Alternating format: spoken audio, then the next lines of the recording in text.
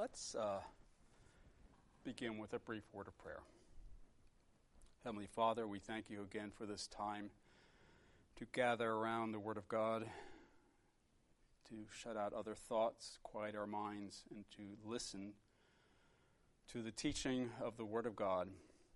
Thank you, Father, for the work of the Holy Spirit, working through carrying along and superintending the writers of Scripture, including the Apostle Paul, so that the words that they wrote were not merely human words, but were in fact God-chosen words, so that the Scriptures are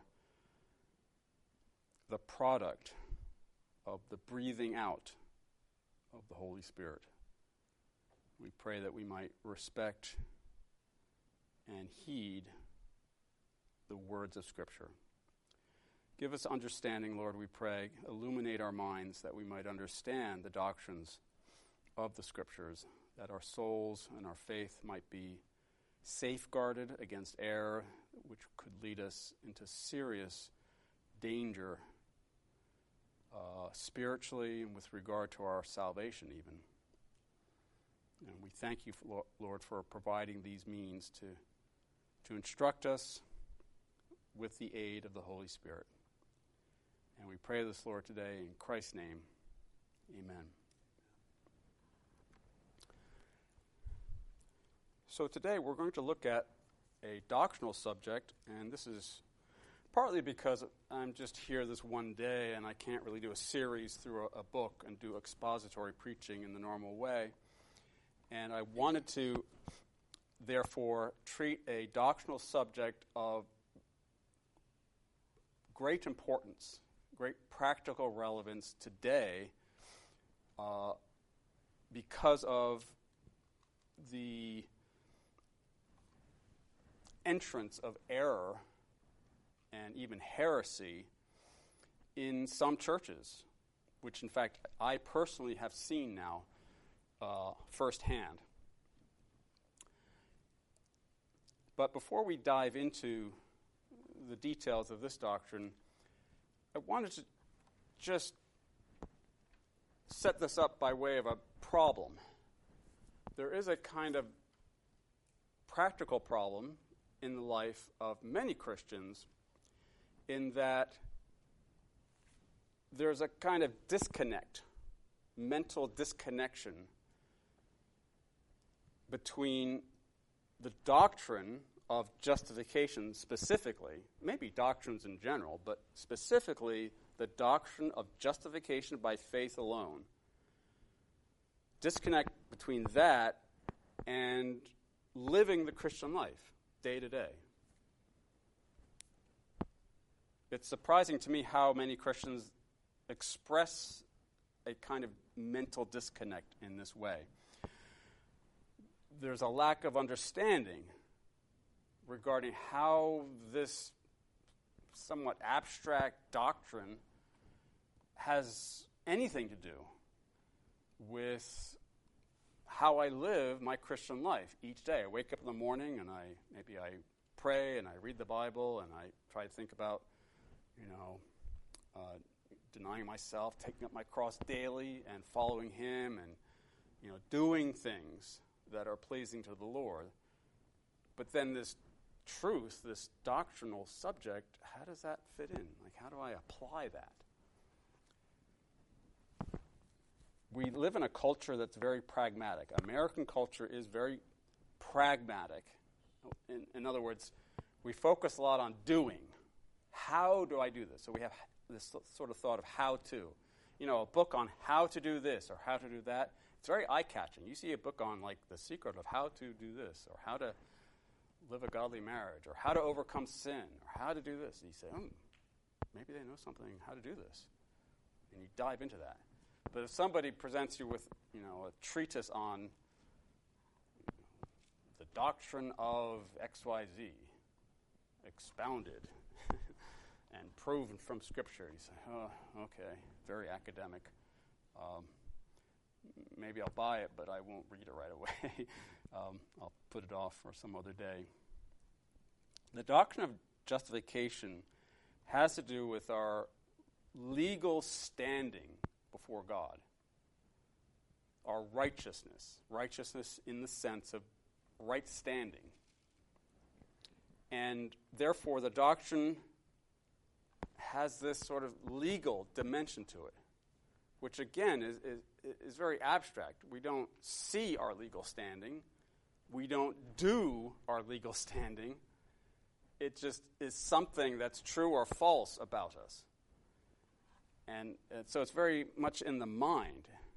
It's invisible, it's intangible, it's not something you do. So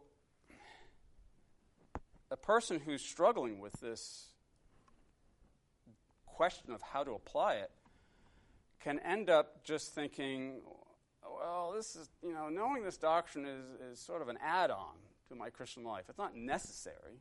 I can still live my Christian life the way I would anyway without understanding this. So I could just sort of put this, take this book, like this is the doctrine, and just put it up on the shelf here, on my mental bookshelf for another day, because it's not that important. I'll still live my Christian life the same way regardless. Well, unfortunately, that is a grave danger to think that way, because the doctrine of justification is in fact the core. It's of the essence of the gospel itself. Now, a person who comes to Christ might not understand, the doctrine of justification, because it takes some thought, it takes some study to learn it and understand it. But implicitly, a person who comes to Christ is saying, I acknowledge and confess I'm a sinner, and I am putting my trust in Christ, specifically his death on the cross as an atonement. And I'm putting my trust in him, not in myself, not in my works. I'm putting my trust in him for forgiveness and for salvation. Now, implicit in all that is the concept of being counted righteous. And that's justification.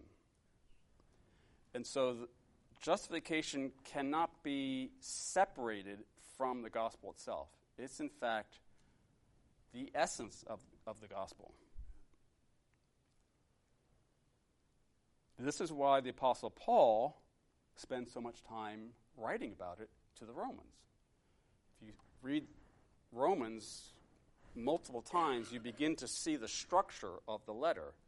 He spends really chapters 1 through 3 up to verse 20 showing how all mankind is sinful, the universal sinfulness of mankind, Jews and Gentiles. And then starting in verse 21 of chapter 3, all the way through the end of chapter 5, he teaches really the answer to this problem, the solution. And he teaches there the doctrine of justification. In other words, the gift of righteousness, that is, legal standing of being right with God, as a gift that's imputed to you by virtue of the death of Christ on the cross as our substitute.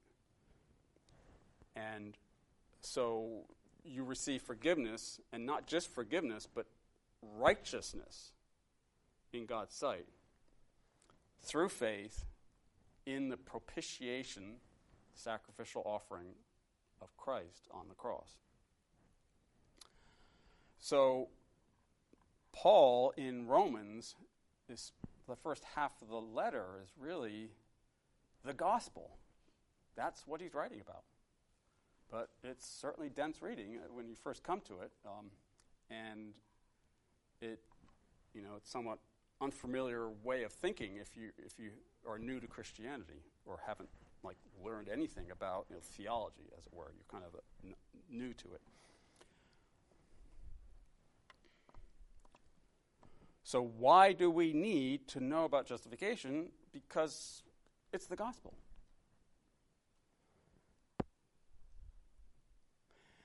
What is justification? And that's what we're going to spend some more time on today. What does Paul mean when he talks about the righteousness of God as a gift that's given to believers?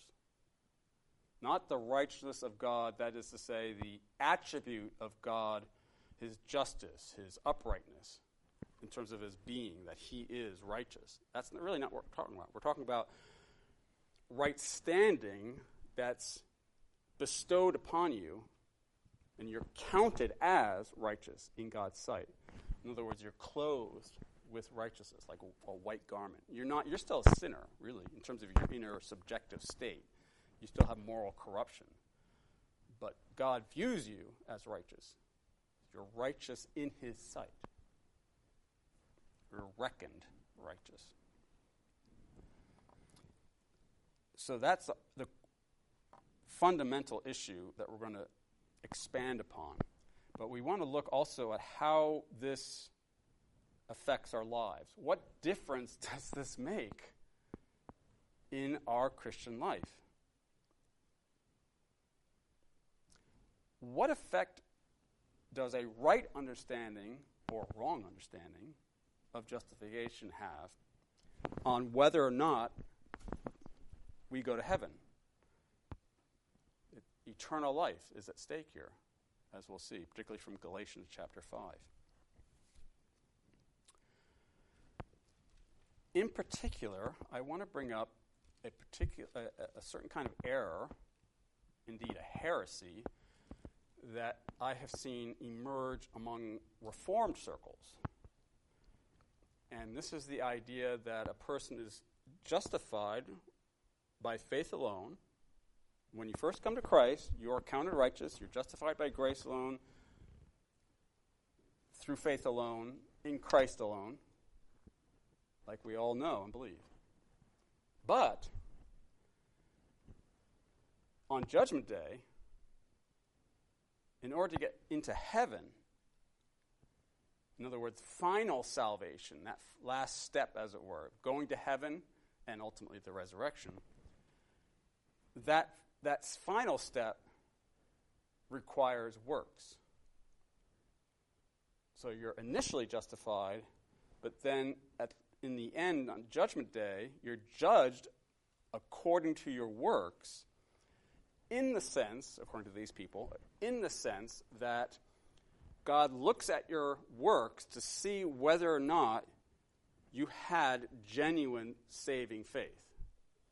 So your works are used as a kind of proof of genuine faith, kind of a vindication. Your works vindicate your claim that you believe in Christ.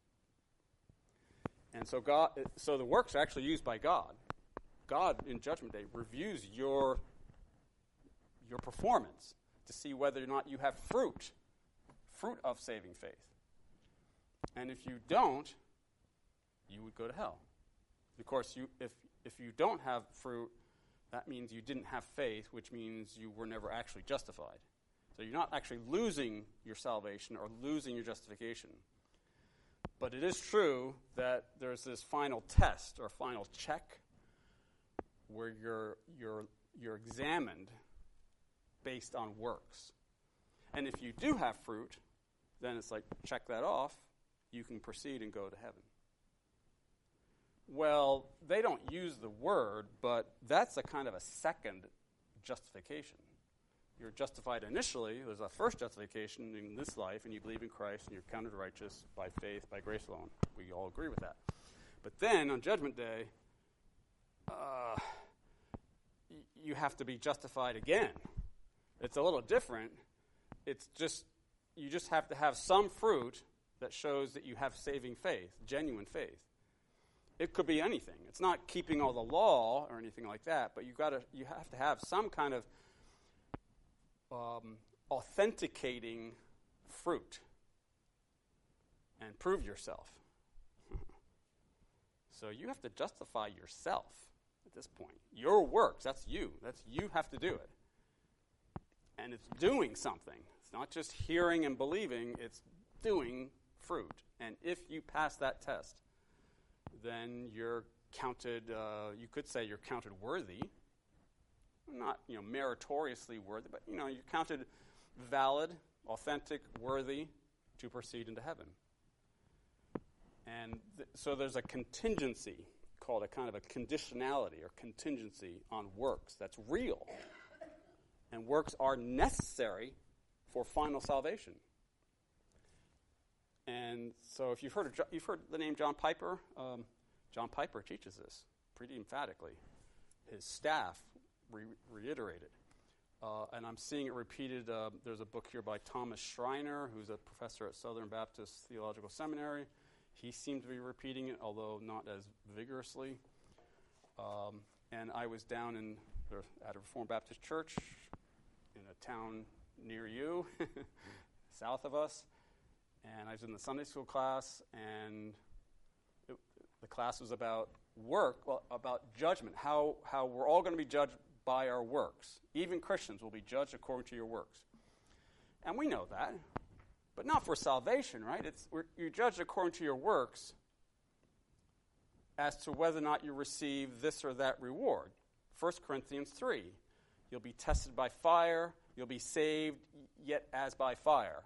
And if your works are made of straw, they'll be burned up. But if they're made of, gold, high quality, they'll survive the test, and you'll be rewarded because you had quality fruit that could endure the fire. That's a strange vision. That's a mixed metaphor there. But you'll have works that are worthy of being rewarded by grace. It's still all by grace, but it's measured proportionately to the quality of your works. But your salvation is not at stake. Your eternal destiny is not at stake here on Judgment Day for Christians because you've been justified already. You're already reconciled to God. You're already adopted. You're a child of God. You already have assurance of salvation in this life. It's settled. It's not like there's a new conditionality on works at that Judgment Day for salvation. So in this class, Sunday school class, this topic was discussed. What happens to Christians on Judgment Day? In what sense are we being judged according to our works? And the emphasis was on the idea that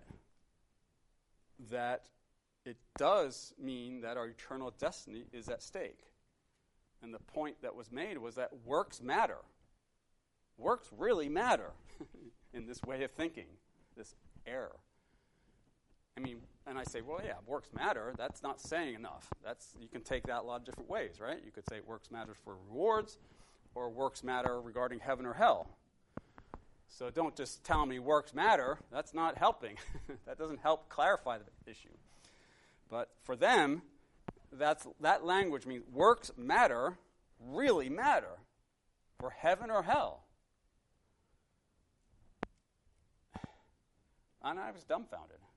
I was sitting there and thinking, this is supposed to be a Reformation-based church. We believe in Reformation, and we don't believe in Roman Catholicism. We're going back to Rome here, where you just nullified assurance of salvation.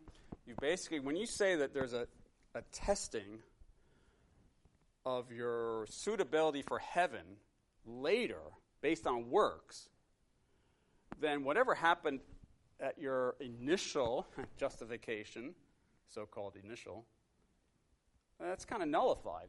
Like, who cares if I was justified? Because what really matters is going to heaven.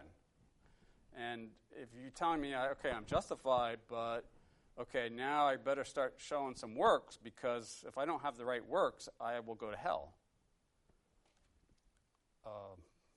I need to prove it. You say you're a believer, prove it. Okay, well, that doesn't help my sense of assurance of salvation, does it? And so that's a practical effect of this error, in that it kind of undermines the significance of justification by faith alone. It means, like, it's as though they say, yeah, you have to believe, and by grace alone, you're given this something or other. We call it justification. What is that? It's like, who cares? It doesn't matter, because it doesn't have any real effect. It's as though people are forgetting the meaning, the significance, the implications, the effects of justification. What does that do for you?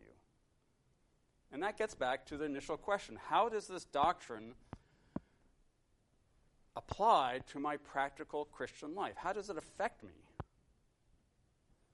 And with this error, one immediate effect is, or one difference in the effect, is that if you believe in final salvation by works, in practicality, you've nullified assurance of salvation. You wake up each day not really knowing for sure if you're going to pass muster on Judgment Day. And you start being a little bit uncertain about that. And then what does that do? It kind of undermines joy, hope. Paul talks about having the full assurance of hope and rejoicing in hope of the glory to come in Romans 5. And so it's subtle, but in the psychology of the ordinary Christian, in practice, final salvation by works vitiates, undermines, nullifies that confidence, that full assurance of hope. And then that affects what you're really willing to do for the Lord. If you're not sure you're going to heaven, then suddenly, and then the work, how does that affect the nature of your obedience? Now you're trying to do deeds in practice, in practicality. You start thinking about, okay, I've got to have works that will pass muster and prove my faith and give me assurance. So I'm going to start doing works like a Roman Catholic does works in order to be worthy. You're not doing works now because you're so grateful, because you're certain you're going to heaven because that issue is settled. No, it's not settled, and it depends on your works. So if you believe in the biblical doctrine of justification by faith, you have the issue of heaven settled. And that's the thing to understand in this doctrine. What the significance of justification is for the believer is you have been bestowed with the righteousness of Christ himself. You have been imputed with the righteousness of Christ because he's switched places with you. He's your substitute. So he has been imputed with your guilt, and you have been imputed with his righteousness. It's all because of the atonement of his death on the cross. And so the issue of eternal life is settled. You have the righteousness of God. So therefore, now that God no longer has any cause to be angry with you, the wrath of God has been satisfied. Therefore, there's peace between you and God. There's reconciliation. That's the establishment of peace. So God is at peace with you. That's really what it's about. We could feel peaceful toward God, maybe not. What's really important is whether or not God is at peace with you, and he's no longer full of wrath toward us as sinners. So if God is no longer in a state of wrath toward you, but he's reconciled toward you, and he's already done the hard thing, which is sacrifice his son, so that's already done, and you're no longer his enemy. As Paul says in Romans 5, okay, if when you are enemies, he's willing to send his son to die for you. Now that you're his friend, so to speak, you're reconciled, and he doesn't need to sacrifice his son, how hard is it for him to preserve you and keep you unto eternal life? How likely is it that now he's going to kick you out of heaven because you're not good enough? You weren't good enough when he sent his son to die for you. You were much worse then. Now you're reconciled. He's no longer angry with you. So why would he not let you into heaven? Why is he still requiring some works to satisfy his standard in some sense?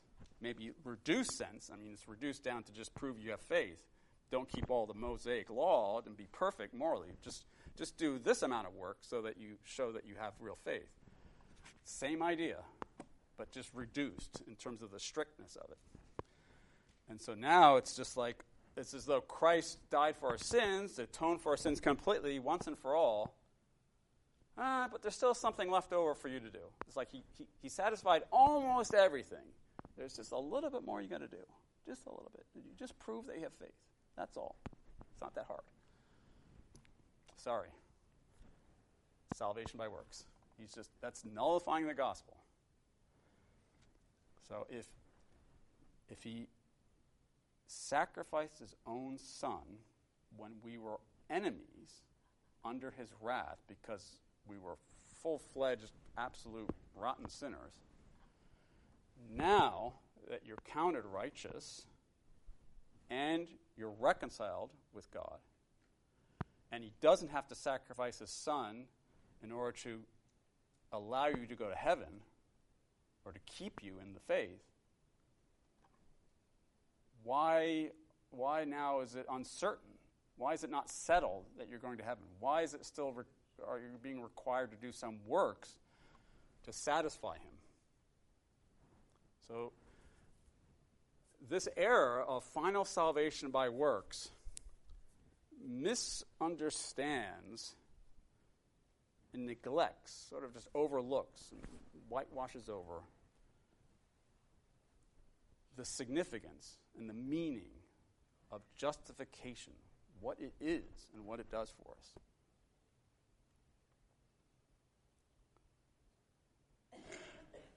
Well, that's really the guts of everything I had to say to you today. It's funny how I spent a long time preparing, and you guys who've heard me teach have seen me do this before. I have 17 pages of outline on justifications that I finally put together a lot of my notes from different times I've taught on this, and then I added this stuff about final salvation by works. And I'm like ready to write a whole book. It's turning into a 300-page book on justification, which I would like to write if I had time. But, and I had a certain order in which I was going to go through, and I just ignored everything I wrote here. I didn't even take off the paperclip. And I cut to the chase right near the end, which was all about John Piper's heresy and final salvation by works. But I'm glad, because at least you know, while you're all still awake, what this is all about and what the real point of this sermon is, if you want to call it a sermon. This is a serious error, and I'm kind of stunned and dismayed and disappointed that I'm seeing it among evangelical, even Reformed Christians.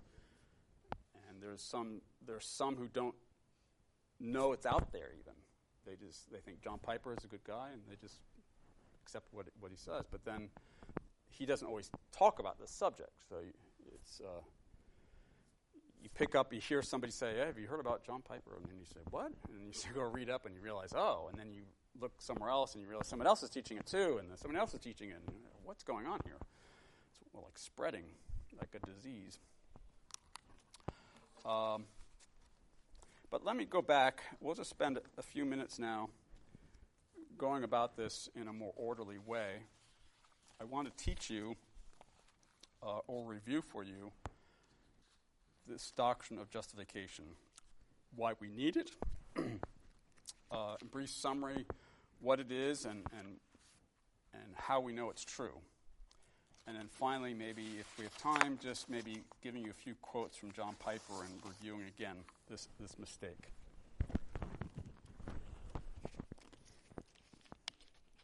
Excuse me for a sec.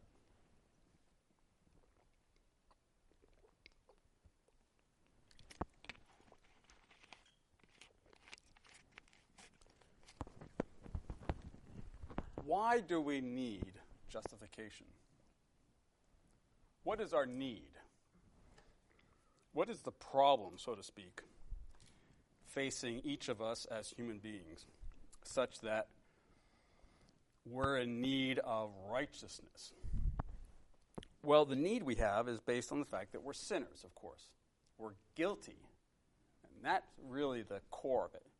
We have a tendency to sin. We have what's called moral corruption. We have a sinful nature, so we do the wrong things. But key to this is that when we transgress God's laws or his commandments, when we sin, we incur guilt. We become guilty. And that's not just a feeling, subjective guilt, but it's external to us. It's objectively there. We are guilty. It's like even in a human court, a court may decide that you're guilty of some crime, and you say, well, I don't feel guilty. I feel like I did the right thing. Doesn't matter. Doesn't matter how you feel.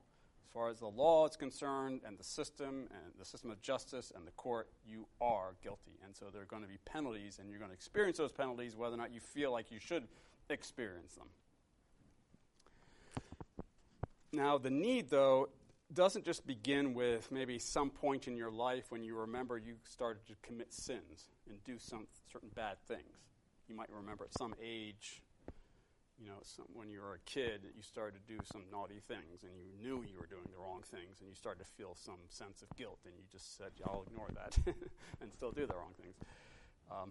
In fact, the need goes back in history all the way back to Adam and to the fall, as we're familiar from Genesis chapter 3.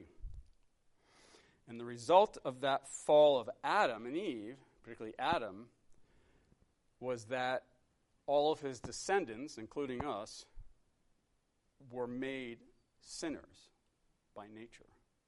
And Paul talks about this in Romans 5, and we see it in the Psalms and other places. There is a kind of inheritance of sinfulness as a result of Adam's place as the head, so to speak, of the race of mankind. Now, it's not just that we inherit this tendency to sin, the moral corruption, but according to particularly Romans 5, we inherit guilt, the guilt of Adam's sin. And this is why death is universal. This is what Paul talks about again in Romans 5. Why does everyone die? Why is it that we know, even before a person is born, before a baby is born, we know the baby is ultimately mortal and will die?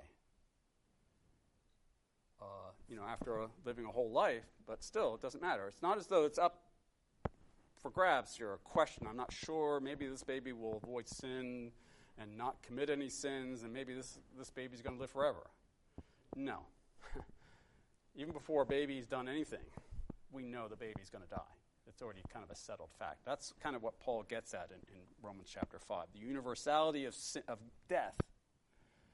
Where does that come from? It comes from this guilt that comes down from Adam. So we're born corrupt morally, but also born guilty. Death is a result of guilt.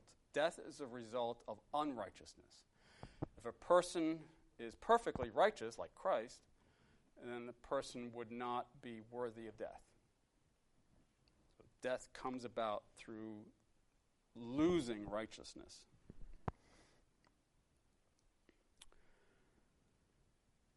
Now, this problem is maybe deeper than a lot of people appreciate.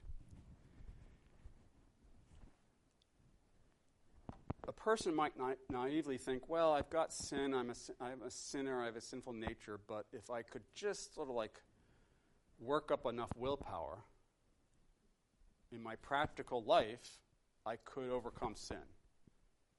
You see this today in the secular world, like how-to books about how to be more disciplined, how to be more productive with your day, and you just got to, at some point, there's some how-to, some techniques you can apply that help. But in the end, you need some self-discipline. You need to get down and apply yourself. You need to use willpower to do it, even to use the right techniques. This goes back to, actually, this kind of, if you're familiar with the names of various heresies, that kind of goes back to a heresy called Pelagianism from the 4th century. Pelagius versus Augustine. But the idea is, like, if you could just ignore this inheritance of sinfulness and of guilt, then you could just say each person is sort of morally neutral, could kind of choose to do good, choose to do wrong, and so you just sort of teach people, give them more law, educate them better, and then they'll use that willpower to do right more and more. So just preach the law, hit them with the law more, hit them harder with it, so that they will use that willpower and do what's right. That's the solution to man's problems, why man does wrong. So that's an entirely naive and unbiblical and flawed way of thinking about the problem of sin.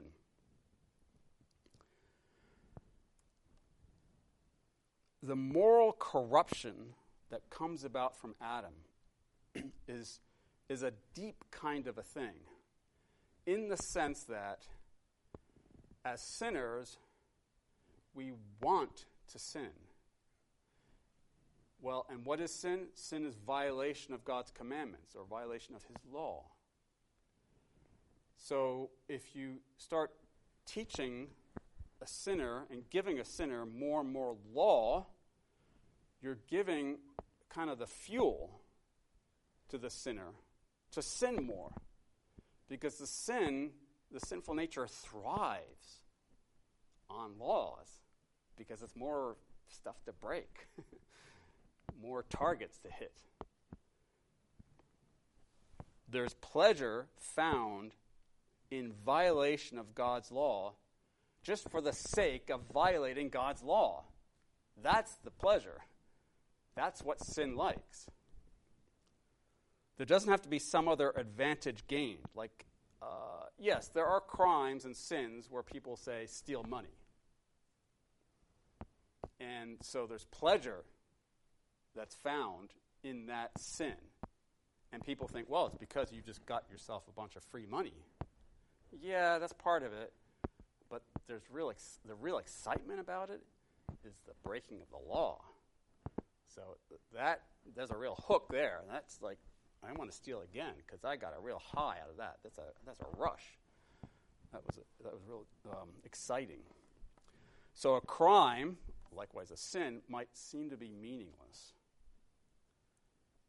But the meaning in the end for the sinner is in the sin or the crime itself. Another way of putting that is, and we see this in Romans chapter 7. I'm kind of summarizing what we find in Romans here, particularly when Paul describes himself in dealing with his own sinful nature. Basically says that I didn't know what sin was like until I got the commandment. And then when I got the commandment, wow, I started to sin like mad. Like the more and he says later in 1 Corinthians, he says how the strength of sin is the law.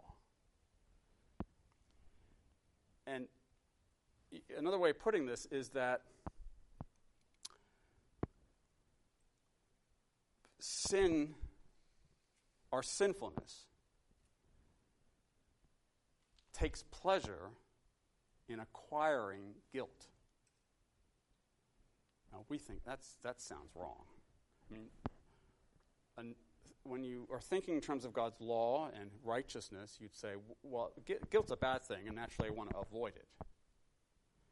But you could imagine somebody who's evil, right? You could imagine somebody who's so bad that the person takes pleasure in becoming more guilty. It's like, like someone who likes to roll around in the mud. I want to get dirty. It's fun. I'm not afraid of it. Well, if you can imagine that about a really bad person, remember, our sinfulness is just like that, is the really bad person. We have in ourselves the really bad person. That's the thing that's so offensive to the world. That's the thing that we become more and more aware of in our Christian lives. We acknowledge it when we first become Christians, but then as we understand God's word more and understand ourselves more clearly, we begin to see our own sinfulness, and we start to feel like we're worse than we were when I first became a Christian. That's not the case. It's not that we're worse, but we see more clearly our sinfulness. And deep down inside of us, there is a problem that we never really saw clearly before. It's that we have this kind of evil dimension to our character. And the dynamic here is the key. And that's why I'm focusing on this particular aspect of Paul's teaching in Romans. And I'm sorry, we're not reading a passage. I feel really bad that I'm just like talking, but normally I go through verses, but I'm summarizing. And many of you, if you've read Romans enough, you know what I'm saying is right there in Romans 7. But I'm trying to quickly summarize a lot of the whole letter. But what I'm trying to emphasize is the dynamic here, the kind of cause and effect that's in us because of our sinfulness. Our sinful nature, or the sinfulness of an unsaved person in particular, thrives on law because the sinfulness in us thrives on becoming guilty. It's not trying to avoid guilt. Sinfulness is not trying to avoid guilt. It's trying to, it enjoys it. It feeds on it. It doesn't care about the consequences. We, especially a sanctified Christian, we care about it, of course, and we're fighting that. But in us is the flesh, this thing in us that's like crazy. It's irrational in a way, and we're kind of, we have to fight against it by the Holy Spirit, of course, and by God's Word. But you can see by what I'm saying, this problem is pretty deep. It's scary deep, because you realize I can't fix myself in a simple way. I mean, the problem is me. It's not like something about me. It's not about like my education or whether I'm poor or rich or this race or that race. Or it's not something about me. It's me. It's that inner self that makes choices. And ultimately the finger that's pointing, at the guilty ends up pointing right at me. In my soul, because it's me. I'm the one that's responsible. The sinner is the person himself, not someone else or something else. So the problem of sin is what they call radical. Radical comes from the Latin word radix or radix, which means root. If a problem is radical, it means it's at the very root. And sin is a radical problem because it's at the root of our being.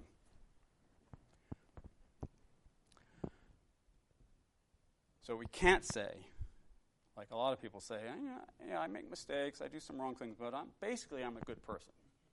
At bottom, deep inside somewhere, and I want to tap into that. Help me find that inner goodness, no, sorry. You look inside, dig down. If you're honest, and the natural man is not honest, but if you were honest, you would end up digging up a lot of dirt, a lot of evil. And it would be horrifying, and you would be offended at yourself. So I stress this dynamic because now we can begin to appreciate the solution. So now let's turn to the solution. The solution is justification. Justification delivers us from this law of sin and death, as Paul calls it, or this dynamic in which our sinfulness thrives on guilt. The doctrine of justification says that we are counted righteous in God's sight. In other words, the guilty standing is removed and we're given a righteous standing. And this happens through the imputation of the righteousness of Christ to me and to you, my guilt being imputed to him through the substitutionary atonement. And this transaction is entirely by grace, through faith alone, just believing in Christ. So we're imputed with the righteousness of Christ. In other words, the right standing or the perfect uprightness of Christ is counted to our account. We're not infused. It's a legal thing. It's not something that's infused in us. We're not made good persons in justification. That's sanctification. But in justification, we're not given some inner holiness, some inner goodness, some grace. We're not imparted with some quality internally to us. The righteousness is external to us. And so, having been imputed with Christ's righteousness, then we're declared to be righteous legally. Like the judge says, oh, okay, I see, yes, you have righteousness. It's not your righteousness, it's Christ's righteousness, but it's been counted to your account. Lucky you. So I hereby declare you to be righteous. Have a nice day. You're free to go. The grounds of this righteousness is not you, but it's Christ. Particularly the sacrifice of Christ, the atonement, the propitiation through the blood of Christ. So the blood of Christ is the ground of your justification. And Christ and this imputation is given as a gift. It's by grace entirely. But having been given to you, okay, now it's a legal thing. You are now righteous in God's sight. And now there are consequences of that just follow legally.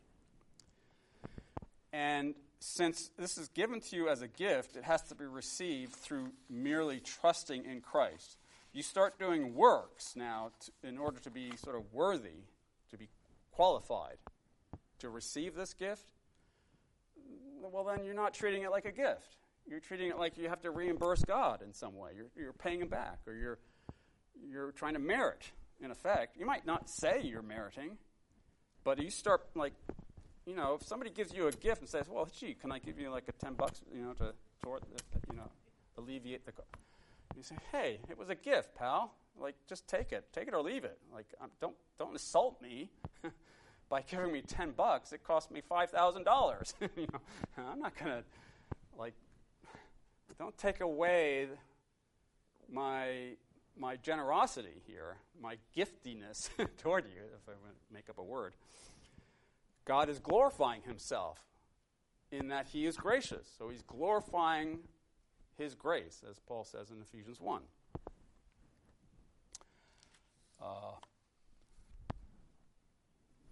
Okay, so what? So that's the gist of the doctrine. So, okay, we believe in Christ, and through faith alone, we accept this gift, and we're imputed with Christ's righteousness. We're declared righteous. We're forgiven of all our sins, therefore. How does that affect this problem that I just described? Well, the strength of sin is the law, right? The problem of sin is that it thrives on guilt.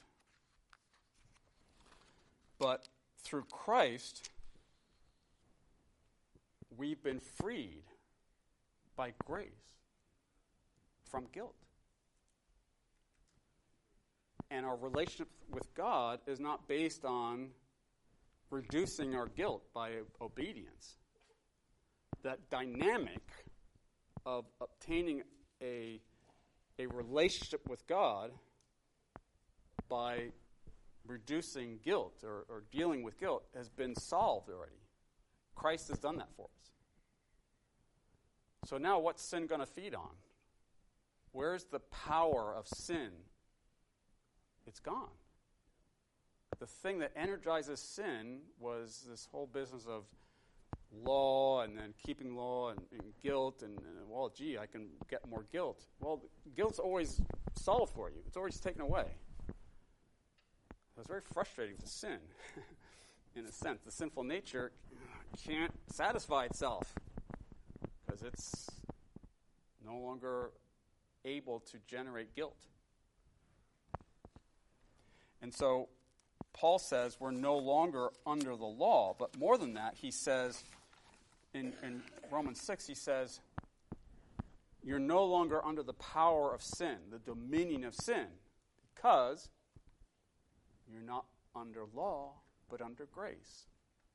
And that seems counterintuitive, right? You think, well, gee, I need the law in order to instruct me and to point me away from sin. It should be rather that you need law. Tell me I'm under the law, because the law is going to keep me in line. No, it doesn't work like that. Because you're already a sinner. So you need to be freed from the law as a rule of life or death. Guilt being the thing that would give you death.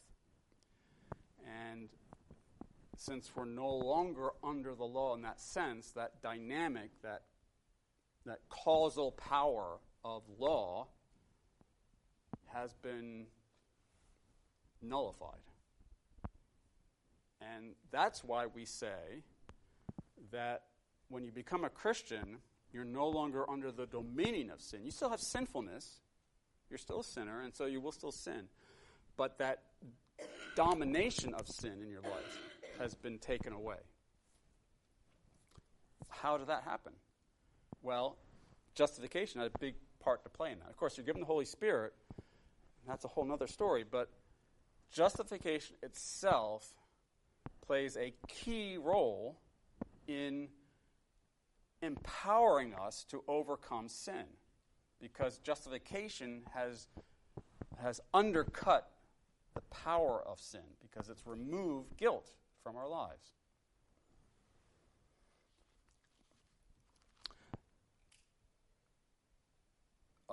Therefore, sanctification cannot begin until you're justified. That's why we say a lost person can try as hard as he wants throughout his whole life to be a good person. It's never going to work. He's never going to make progress. There's no sanctification. There's no progress at all in sanctification for the unbeliever. Why? Because that person is not justified. So his sinful nature is still there and is still feeding on and is still empowered on by the guilt of his sin. He needs to be freed from the guilt in order to be freed from the law in that sense. And then the dominion of sin has been broken, and sanctification can now but it's only then. So is justification relevant for the Christian life? Absolutely. It's essential. Without justification, there's no sanctification. It's not just that sanctification follows and we want to keep them in the right compartments. It's that there's a kind of a cause and effect relationship. And you flip it around and it just doesn't work. Catholic Church will flip it around and say you have to be sanctified in order to be justified. And they just don't understand. They don't understand the economics, so to speak, of sin and guilt and righteousness. And it's just fantasy. They're in the fantasy world regarding the sinfulness of man. So, that's justification. So we saw what the problem is, the need we have, and how deep it is. And then we've seen now how justification addresses that deep need, the deep problem of guilt, and how that empowers sin. And now that can help us to appreciate some of the characteristics, in particular some of the consequences or the eternal effects of justification. And we're running out of time, and we've already talked about that, but just to see how this fits in.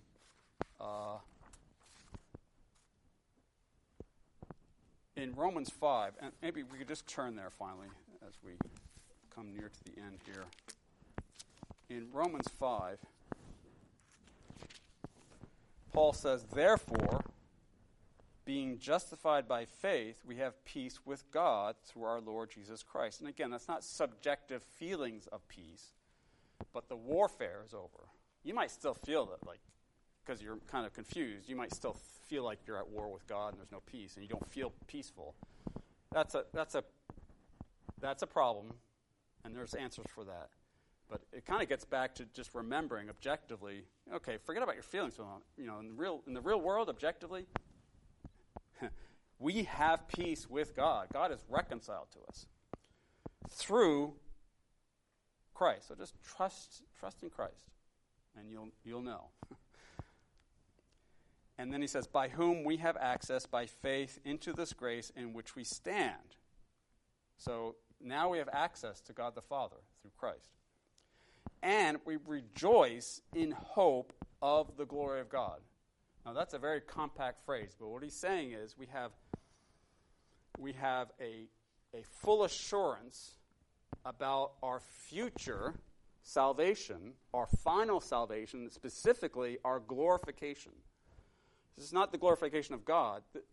This is glory given to us by God, so that we are glorified and given a body in our resurrection that is like unto Christ's glorious body. That's from Philippians 3, verse 21. I think it's from 21.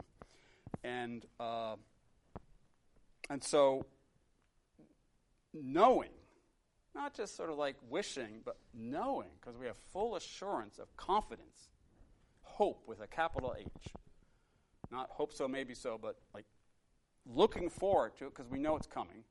So we have that kind of confidence about the fact that we are going to heaven and we are going to be raised from the dead bodily and we're going to be glorified like Christ. And he's the firstborn among many brethren, Romans 8. And therefore, we rejoice. You think about that and you think about death and you say, well, death doesn't seem quite so bad anymore.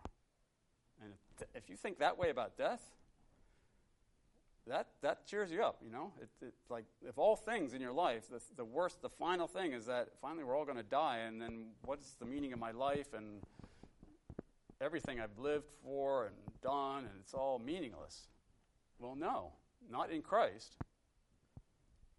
Your labor in the Lord is not in vain, he says in 1 Corinthians 15. And so you have this hope about future glory, like your version 2.0 of yourself. And then you say, yeah, I'm having a pretty good day now. You start to feel good. You start to rejoice just naturally. That's sort of the cause and effect of this. And not only so, but we glory in tribulations also, knowing that tribulation works patience, and patience experience, and so on. And hope does not make ashamed. So we have tribulations, but in the end, tribulations just teach us things, edifies us, and we learn more clearly to have hope. It just strengthens our hope in the end. And then hope won't disappoint us. We won't feel ashamed because the love of God is shed abroad in our hearts. So we have an awareness of God's love for us, given to us by the Holy Spirit. So does that sound like your salvation, your final salvation is up in the air a little bit, or does it sound like it's settled? It sounds like it's done, right? It sounds to me like if you're rejoicing in the hope of being glorified, now, just simply as a result of being justified, and that's the connection, you see, that's the key here. It's because you've been justified, therefore we know certain things. So justification is key because it is the foundation for our hope. Once you're justified, that's like game over. Everything's done. You've won. Therefore, I think that when we start to add conditions, and here I'm thinking of what Paul says in Galatians chapter 3, chapter 5, once you start adding conditions and saying,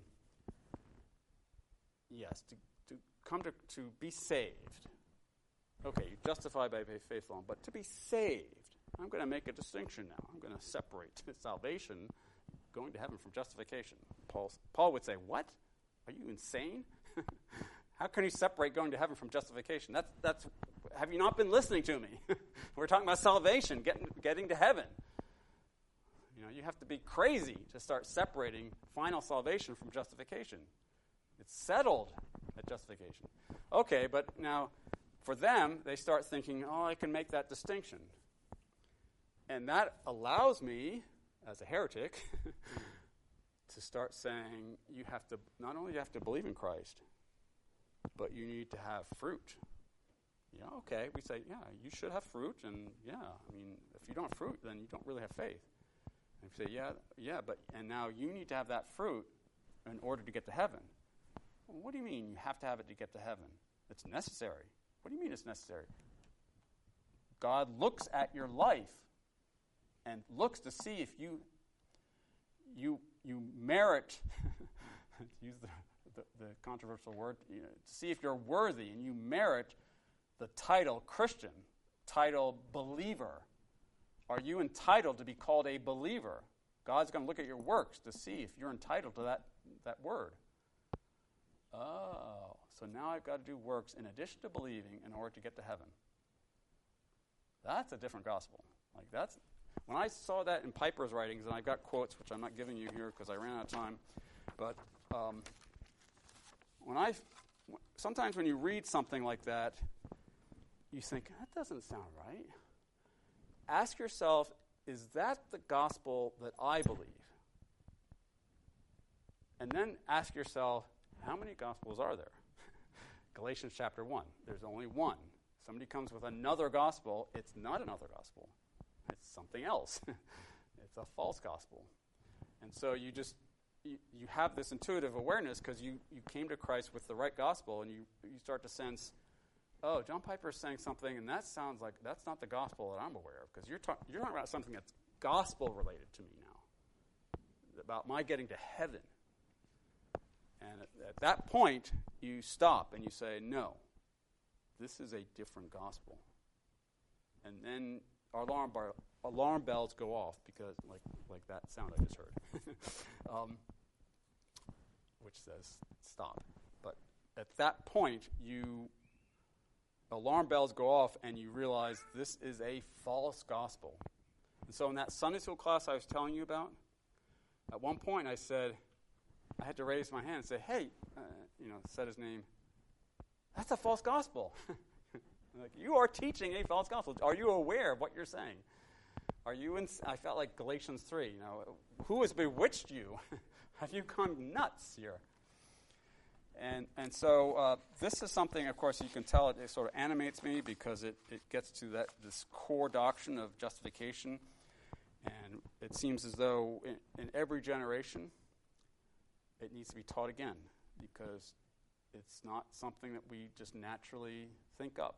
We have to read Romans carefully again and again, and we have to think about it, and over years it sinks in as central to our Christian life because it's the thing that is the foundation for all of our sanctification.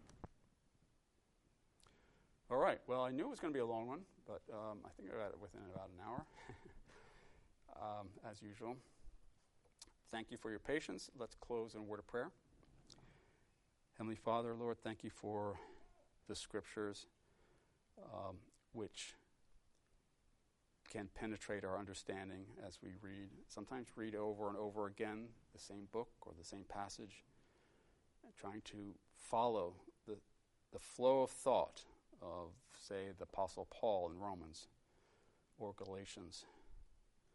Lord, thank you for the Scriptures that teach us the gospel in such clarity and such depth as well. And thank you, Lord, for providing us a salvation that reaches to the very core of our problem with sin. And we pray this, Lord, in Christ's name. Amen.